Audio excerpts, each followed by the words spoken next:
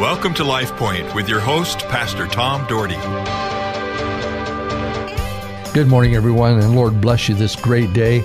And I mentioned yesterday I'm going to do Psalms for yesterday and today, and I'll try not to stumble as much as I did yesterday through things, but you never know, because I call these to the staff here hip shooters, because I come in and I don't have anything really laid out, and I just open the Bible and I start chatting, because I had a couple of shows that I thought I'd done, and somehow either I didn't do them or we can't find them, one of the two, but they're gone, and maybe that was God's will for them to be gone. So I wanted to talk about Psalms, because Psalms is an encouraging book. And I told you yesterday, it encouraged me through some very tough times in my life, and it's always encouraging to see David, how he fought through struggles, depression, and all sorts of things to be everything God wanted him to be. You know, and today, the passage is talking a lot about praise, and we just need to be praising the Lord. Praise Him that we live in the United States of America. And sometimes lately we've been wondering if that's a great choice, and we live in a wonderful state of Idaho. I love the state of Idaho. I love the hunting and fishing, even though I'm not a real hunter or fisherman, but I love it. My brother Dan was a huge hunter and fisherman, and he so enjoyed the great outdoors. I love being in the great outdoors, but we have such a great state, and we have a great leadership in the state. Some people say, oh boy, I wouldn't want to be a part of the State House. You know what? I know a good portion of those people, and they are fine, fine people. And there's some wonderful, wonderful people, wonderful Christian people in the State House. And I'm so grateful to know them and know that I can encourage them every day during the session. And I just hope and pray you support the state and vote when you have a chance to vote. Vote on those things that are voted on. Share your opinion. We need to have our opinion shared. I think everybody needs to go out and share their opinion and be voted. But if things go a direction and we're led, unless they're against the will of God, unless they're against the Bible, then we need to support what's out there. But if it's against the Word of God, man, we got to stand on the side of the Bible, stand on the side of truth. I'm telling you, all these issues that are coming up that are non-biblical, horrible, horrible things. But I can tell you this too. God has called us to love the sinner and hate the sin. Don't ever put people down and hate people because of the way they do or think. We've all sinned and fallen short of the glory of God. People try to measure sins, that this sin is worse than that sin, and they condemn people instead of welcome them. We should welcome everyone to the house of God, love them, encourage them, but always stand up for God's truth. Never give in to sin, never give in to tradition. You live by what God says in His Word, and He says, be holy as I'm holy. And you know what? There is we have great truth in the Word of God. Lord, I pray that the truth of the Word of God to speak to us today out of Psalms. God, that you would open our hearts and our minds, and Lord, help us to be loving, forgiving people. Lord, because we've all been there. Lord, we've all had moments in our lives where things weren't just right, and even moments in our lives where we've sinned against you. And God, we want to be forgiven. We want to be loved. We want to be encouraged. We want our churches to be filled with people that need to know you. Lord, Christians, the church isn't just a place for all Christians. The church is a place, Lord, that we can share the good news of Jesus and love others and help people know Jesus. Lord, we love you, and I give you thanks today. In Jesus' name, amen. Psalm 147. And yes, that's an interesting one, 147. It starts off, praise the Lord. And he uses an exclamation mark.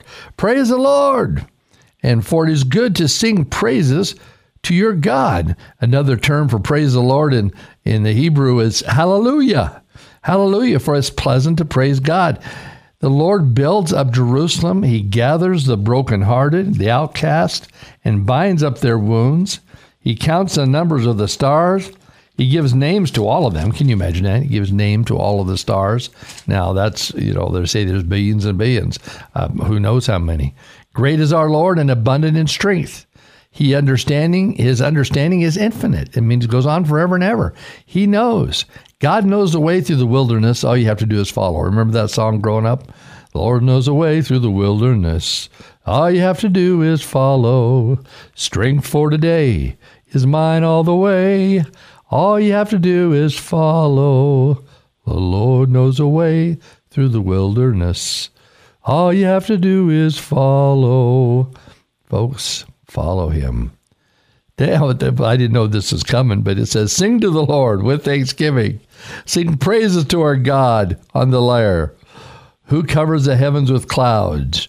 Boy, did you talk about clouds. When I was on this trip to Maine on the way home, black clouds. In fact, we were supposed to stop from Portland, Maine. We were stopping in Chicago. That was our one stop. And we got going. We looked out, and they were black clouds. And so they had us circle Chicago for about 20 minutes until we were about out of gas. And so they sent us to Madison, Wisconsin to gas up. So we got diverted to Madison, Wisconsin, sat on the tarmac there for an hour and a half because they were having a tornado in the Chicago area. Well, we could see that from the sky. It was tremendously black. And I'm glad we didn't land in that tornado, but it said, who covers the heavens with clouds? Who provides rain for the earth? And I understand I missed last Sunday's, I was out of town, and I guess it rained over an inch of rain in one day. They said during the service it was just pounding on our metal roof, and you could just hear it coming down. So I missed all the rain here, but I had to go over the top of a tornado. But who makes grass grow in the mountains? He gives to the beast its food. He goes to the young ravens which cry, and to the young ravens which cry. See, he feeds the animals, he's telling us here too. He does not delight in the strength of the horse. He does not take pleasure in the legs of a man. The Lord favors those who fear him, those who wait for his loving kindness. You know, he does. And those who fear him, I've said many times, fear translation is reverent, is who reveres him and who honors him. The Lord is with them. And he says this again, praise the Lord, O Jerusalem. Praise your God, O Zion, for he has strengthened the bars of your gates. He has blessed your sons within you. He makes peace in your borders. He satisfies you with the finest of wheat. He sends forth his command to the earth. His word runs very swiftly. He gives snow like wool. He scatters the frost like ashes. He casts from his ice as a fragrance. Who can stand before his cold? He sends forth his word and melts them. He causes his wind to blow and the waters to flow. He declares his words of Jacob, his statutes and his ordinances to Israel. He has not dealt thus with any nation. As for the ordinances, they have not known them. Praise the Lord is how he finishes. Well, that's interesting when you think of the power of God dealing with weather. You know, weather is a big conversation these days, and people have all these thoughts about that, but how God controls the weather. I think of back when Jonah was thrown overboard. Do you remember that? The incredible storm, because Jonah was running from Nineveh. He was running away from God, and he was down sleeping in the quarters, and the men were trying to keep the ship afloat. It was bouncing everywhere, and they thought it must be because of Jonah, and they talked to Jonah, and long story short, Jonah said, throw me overboard and it'll be calm. They threw Jonah overboard, and it was immediately calm. God controlled the weather. He also controlled the great fish that swallowed Jonah, where he sat for 3 days. Can you imagine that? Thinking about that, thinking about sitting inside of a big fish. The only big fish I can think of is a whale. They always call Jonah a whale, but it says a big fish, but it must have been that size. Thinking about him sitting in there sloshing around with all the gunk inside a well. It doesn't sound pleasant, but God kept him alive. And then God had the whale or the fish spit him out on the shore, and then gave him another chance. See, that's the God we serve. He gives us another chance, but he controls the wind and the rain. I think of when Jesus was out on the boat too, and how he calmed the storm. And, God is totally in control. Lightning, we had lightning about, maybe 7 years ago, an incredible lightning storm like no one has ever seen around here. And we saw it in the mountains where we were having a youth camp. And man, the power of God spoke at that youth camp. God was there. And it was the most amazing time ever. And it was through this storm that God showed himself. Many, many kids and adults gave their hearts to Christ.